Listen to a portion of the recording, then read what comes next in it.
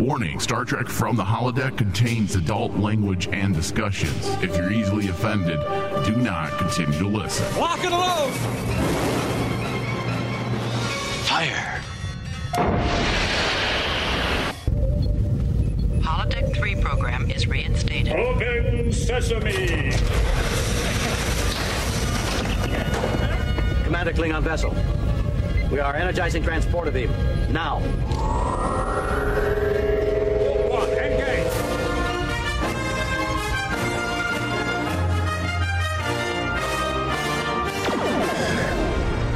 All right, hello, welcome everyone to Star Trek from the Holodeck.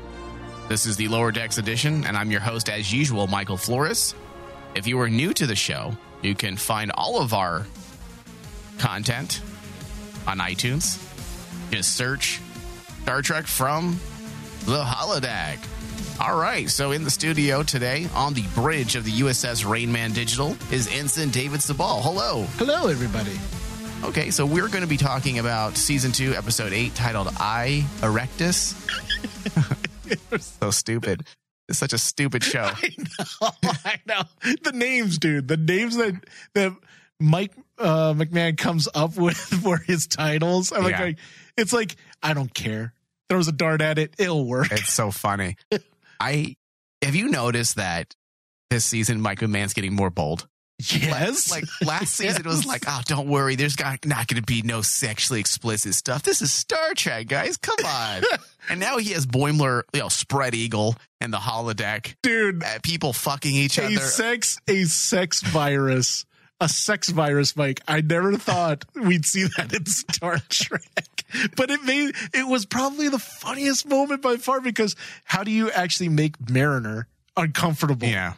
Okay, bang. For her to walk in with Boimler's legs spread wide. And they had the sensor bar right perfectly where it had to be. Dude, I could not stop laughing during that scene. Just everything she saw, everyone having sex, all the things that made her uncomfortable. Yes. I laughed and chuckled the first one they showed us. Then I laughed harder on the second one. And then with Boimler's legs spread open, I just lost it. It's like, Jesus Christ. The time when basically Shax just comes out of nowhere, it's naked time. And I'm like, oh my God, no way. It's so good. So this episode had an interesting premise that was not only super fun and funny for Trek fans, with all of the countless references to earlier iterations of Trek, but was also yet another episode that proves Mike McMahon knows how to interweave relevant story development while satirizing Trek. The setup was magnificent. It was designed to have our cast of characters essentially swap places in order to appreciate each other's roles and responsibilities. And the reason why I like that, because, as we know, the incessant lack of communication with the lower decks has been a big part of the series since the beginning. Yeah. It's been mentioned in numerous episodes, and it was a big aspect of this episode. It was a learning moment for the bridge crew to realize that they completely and utterly disregard and ignore the lower decks. I mean, the prelude said it all. When Freeman just warped away with the lower decks crew still out in space, I laughed really hard, because what fucking captain in Starfleet would ever do that? Yes. All right, let's go. We are receiving a distress signal. Never mind the people that we've left outside repairing a satellite. Yeah, or a probe, whatever it was. But it was really funny. I think this might have been the funniest episode of the season so far. I think so too. I mean, dude, the scene where Mariner fails the challenge, and I never thought we get to see an agonizer booth again. Yeah. And when she gets thrown into the agonizer for failing the challenge by Boimler, I was giggling like crazy. I'm like, oh my God, this is going to be a really good episode, because they're hitting the comedy just bang, bang, bang, bang from opening moments. This episode, Dave, feels like Lower Decks is hitting on all cylinders. Yeah, an episode like this makes me feel really good about where Lower Decks is at. And listen, I know I've been championing this show since episode 2 of last season, but That doesn't mean the episode is completely, or I should say, it doesn't mean the episode has completely found itself. But an episode like this makes you feel like Mike McMahon is getting there. He is truly finding his groove with this show, which makes me even that much more excited next year for season 3. So despite all the funny aspects, the episode at its core was no doubt about empathy and teamwork. Yes. These are big Trek elements, as we know. These are big parts that I would say partially make up the semantics of Trek.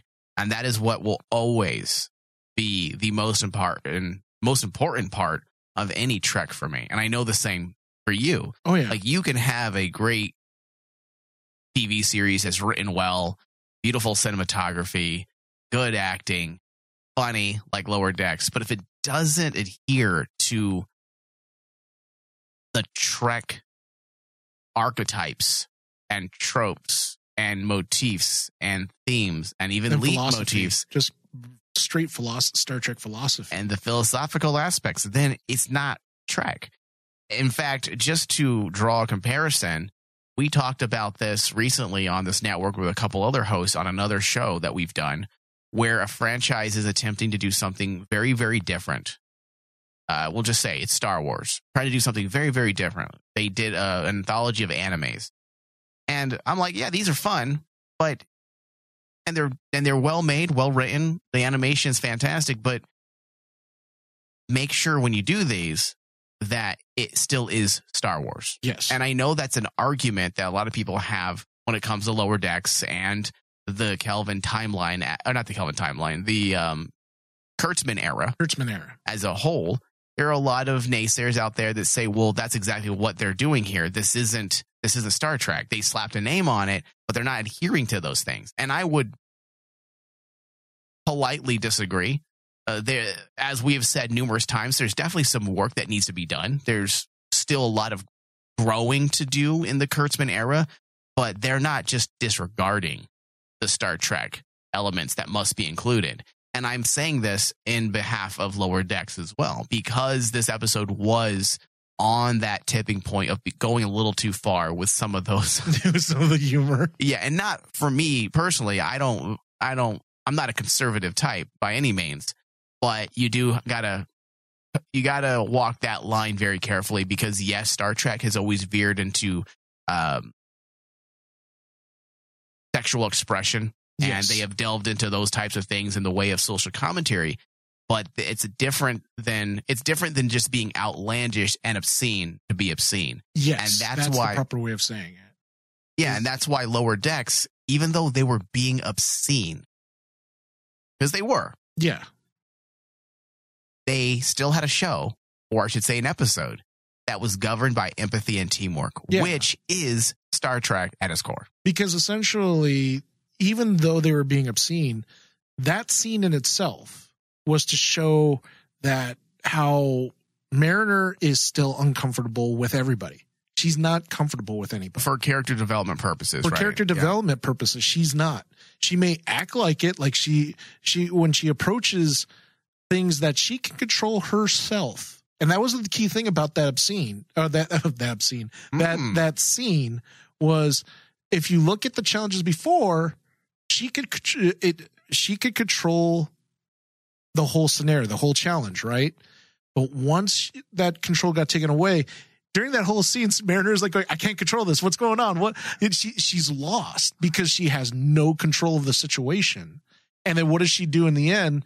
That was kind of drastic, but she opens the airlock and launches everyone into the space. Dude, that was so fucking funny, man.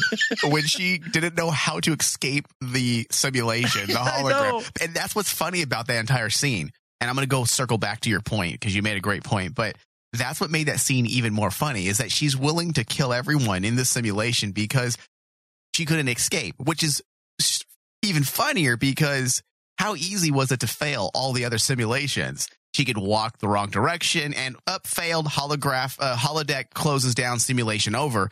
With this one, she couldn't find the right thing to end it.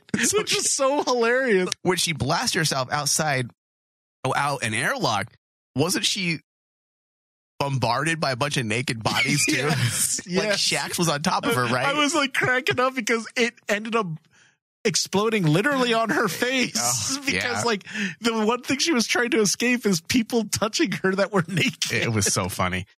But Dave, you make a great point about, yes, it was obscene, but there was a reason behind a lot of that. And you made a great point about her not a comfort zone, but the whole point was to put them into positions that they've never been in or positions they don't want to be in. And something like that is exactly why Mariner is who she is. Yes. And to make her essentially go into a situation where she doesn't have complete control, because she is a bit of a control freak, just like her mother. She is. And when you take that control away, this is what happens. Well, and it's a learning moment for her as a character. Look at what happened in the last episode. She wanted to control Boimler's, essentially his promotion. So what does she do? She wants to control everything. She wants to control everything. Even in the rescue mission, what does she do? She takes away Agamis and basically says, "You're in timeout now," away from Agamis. And why? Because she wants to have that control. And it was cool because like in that scenario, they open up with Mariner in the mirror universe, right? And what does she do? Well, she knows the path that she has to take.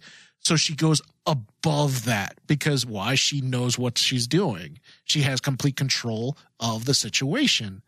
So that's why she fails. She went outside the parameters because she already knew what was going to happen and she had complete control. The programming had to adapt to her and give her something that it was testing to see what made her uncomfortable. And finally, we get to see, do you realize this is the first time in Lower Decks since in season 1 that we see Mariner basically at a loss. She can't do anything. She failed in every way. She failed in every way. Yeah. So outside of that, it was pretty smart the way Mike McMahon and his team of writers found a way to give us some of the quickest references. Yes. Just boom, boom, boom, back to back in a way that actually fit every single holodeck scenario in such a way that we, as Star Trek fans, knew exactly what they were trying to do. It also spoke or inferred meaning based on each of our characters. Mm-hmm. That there were issues pertaining to ethics, the comfort zone of Mariner, Boimler's continued badassery as a Starfleet officer, his growth this season. The fact that he's the only one that even passed the holographic simulation. But it also showed his one flaw too now, which is he's a perfectionist. Is that a flaw though? Because the very word perfectionist, root word perfect. Contradictory. That is true. That is true. But the thing that I did like about that scenario was like every time he would get a passing score. Yeah. He would like want to one up it. David, and that's why I say, because I do that. In college, when you can retake tests, I'm like, oh, I got a 90%. I can go higher. And I'm sitting there for another 5 hours. All right, 96. Cool. I'm not gonna lie, I do the same thing. 97. I do the same thing. Sweet. All right, 98. Oh, motherfucker, I'm gonna get this eventually. And that's why I was laughing so hard because once again, I am fucking Boimler. Oh, dude. Not only that, it made me think that Boimler is all of us. And what's even sadder is the one moment that made me bust out laughing after watching it for a third time, because I wanted to watch it for a third time, was the time he's on the table and they start taking the Borg start putting implants in him. His scream, dude, is the funniest thing ever. Yeah. Because you expect a macho scream, like Captain Picard screaming as they put implants in him when he turns to Locutus. No. Boimler is this high-pitched, like, ah! And I'm like going, you know what? That would be all of us. Oh, no, I would try to scream really madly. You would try to scream madly. No. The manly scream would turn into this high-pitched, ah! Probably. Yeah, let's be honest. So each of the drills the characters faced are detailed homages to previous Star Trek adventures. For example, Mariner's Old West simulation or scenario is taken from the original series Spectre of the Gun. It even had the bright red background. Yeah. That was the sound stage back in the old days in the 60s. I like that they did that. That was cool. While the Naked Time scenario was a play on the original series, The Naked Time. Yes.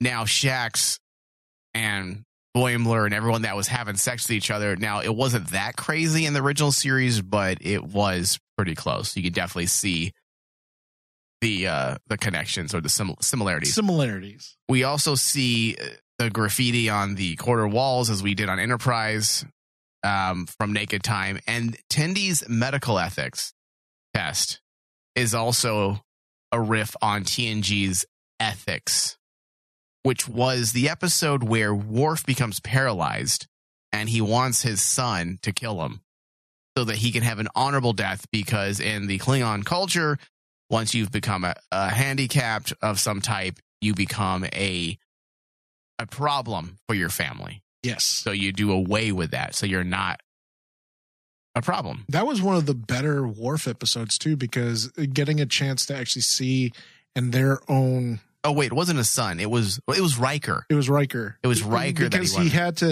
he had to be killed by another honorable warrior with his knife. Yeah, and that episode to me was so intelligent in so many ways because it delved into, philosophical discussions pertaining to ethics and a form of subjective ethics, and what's right in one culture might not be right in another. Yeah, and the way they played that between Riker and Worf, that episode's just amazing. So I just love that Mike Mann pulls from some of the greats as well.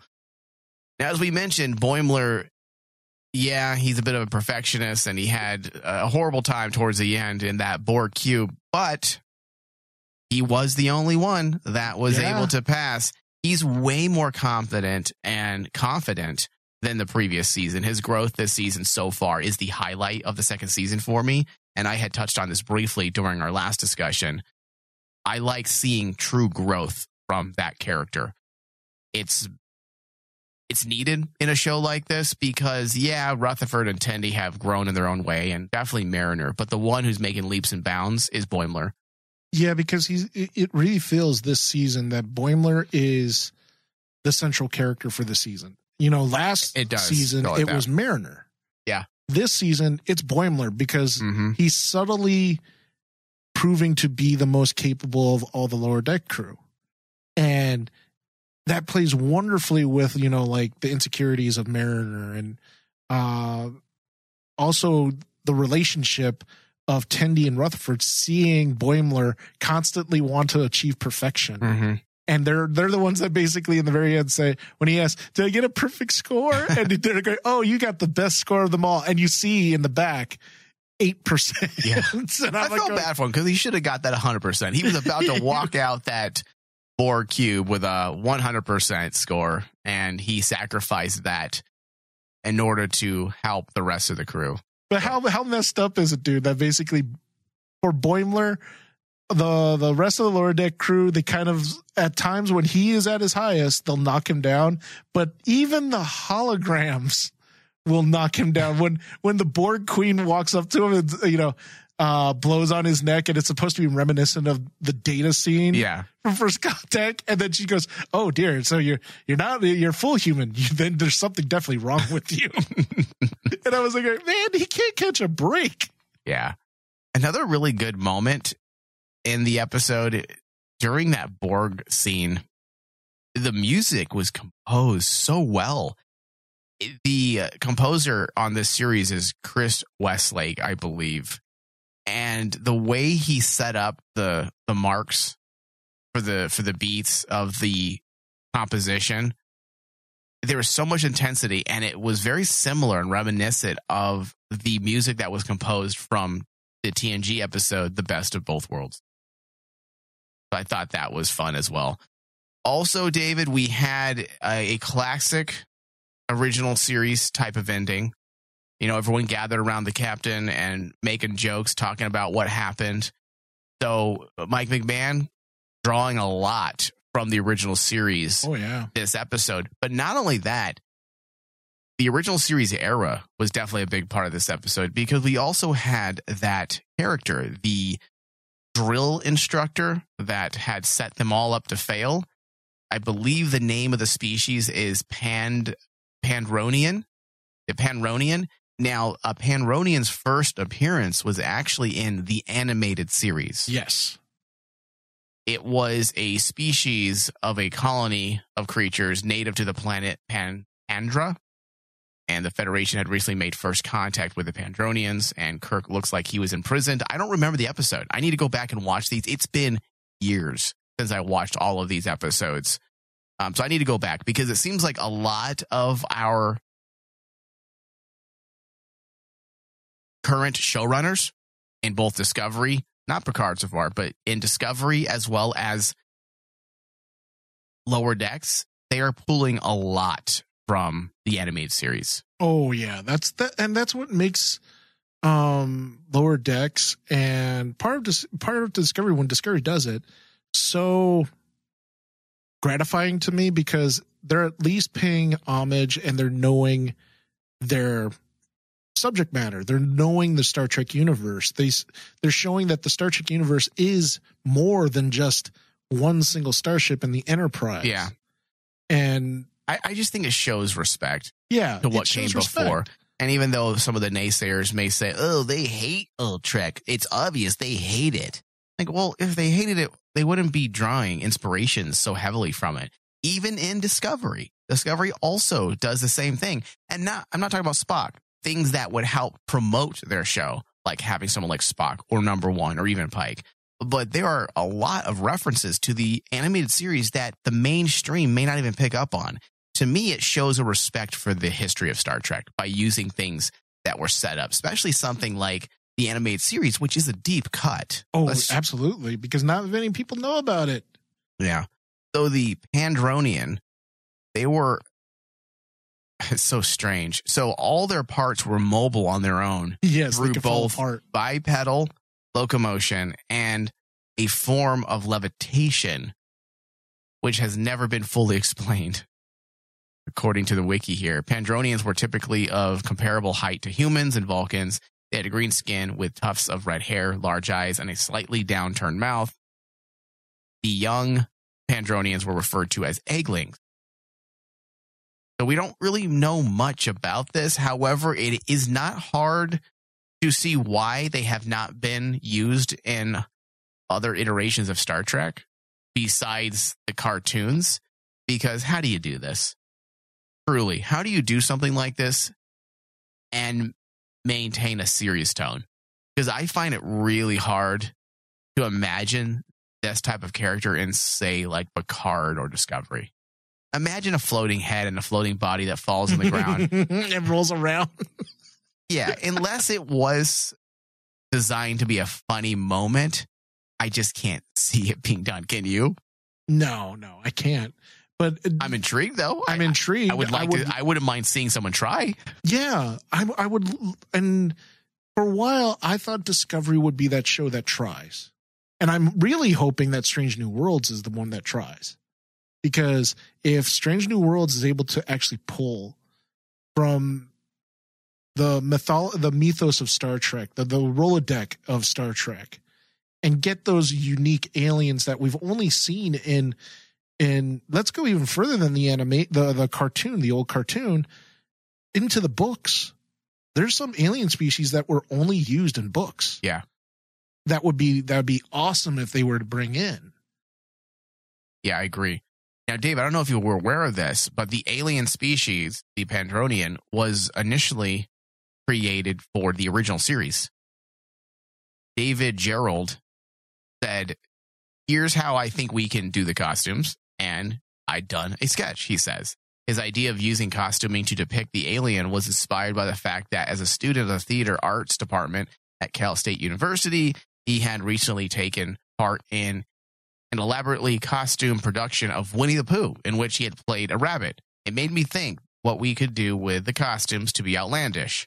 And so I thought if we got 2 short people or 2 little people, one to play the bottom half of the creature and the other to play the top half, we could have some fun here. Okay. Listen, there are some crazy things that I just love now in the original series. Yes. But some of it is very, very silly. And this would have taken the cake. Yes, I would agree. I'm sorry. I think that'd be going too far. I think I would have fired him. If he came to me with this idea, like, so listen to this pitch, sir. I'm like, okay, go ahead. I like the idea of this alien, but how do you want to do it? Well, I think if we get 2 small people and, 2 circus performers that stand on each other's shoulders. It just sounds like a Ren Fair stunt. Exactly. And I'm like going, excuse me, are you a movie writer or a Ren Fair artist? I'm a cosplayer, sir. Yeah. Go back to the Ren Fair. So obviously it didn't make its debut, and I think that's for the best. But in today's technology, though, let's think about this through a realistic lens. Okay, so yes, I do believe they could do it, and it would look fine. It would physically look fine. I'm sure the CGI render would look fantastic, especially if they do a combination of practical and CGI. And also, you don't always have to have the character break apart. You can have them be all in one piece. And only in certain moments does the head leave or the body split apart. So yes, it can be done. So I'm not against it, but they would have to find a very special reason why. Because it could get really silly real fast. Oh, easily. Yeah. All right, Dave. So this does bring us to the end of our discussion. It was a relatively easy discussion today. A lot of funny moments. So let's get into our final thoughts. Dave, why don't you go first? My final thoughts. This is probably going to be the most highest rated Lower Decks episode of the season for me right now. And I love this episode. I thought the comedy worked to perfection, and he still was able to give us something of a solid narrative with all the characters. It wasn't funny haha for funny haha's sake. Like, say, for example, in like 2 episodes ago when he did the whole the joke about like the one alien species, the ape-like species that want to just gangbang each other randomly. Yeah, I forgot about that already. And here, this is more quote unquote refined. Yeah. There's a point to like the jokes. There's no shock factor in it. Yes, Naked Time was shocking, but Naked Time had its point because it played so well into giving us that look into the character of Mariner right now and seeing that she's not quite there yet as a strong character lead. She still has her flaws, and her biggest flaw is the fact that she cannot trust anybody in her crew. As a character, not a character lead. As a character. Okay. I wasn't sure if you meant as how we view her as the audience or how she is viewed in the context of the show. The context of the show. Okay. So like basically like I know what you mean now. Yeah. I get it. But like in that regard, it was like that was probably the biggest revelation to her character, in my opinion, for this season. Yeah. Because like it was a good moment. It said a lot. It really meant a lot to me, especially when you actually play it with all the other challenges that she was in. And all of a sudden I like thought about it, like, oh my God, that is Mariner's point. She can't do anything. She's a control freak. Yeah. That's it. It's not about her being a dick or a, bad friend. No, she's just a control freak. Yeah. And again, just like what you said earlier, Boimler is my MVP so far of the entire season. So score for this one, I'm giving it a 98. I think that's the highest score we've given Lower Decks so far. Yeah. Okay, 98. I can't disagree with that. I'm going to give it a 96, however. It is definitely a strong episode. I could possibly consider it the best episode of the season. Critically, I'm not quite sure. I would have to watch every episode again back to back. However, subjectively, it's my favorite episode of the season so far.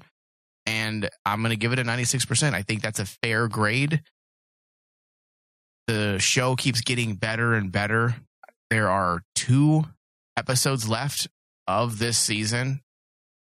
And if you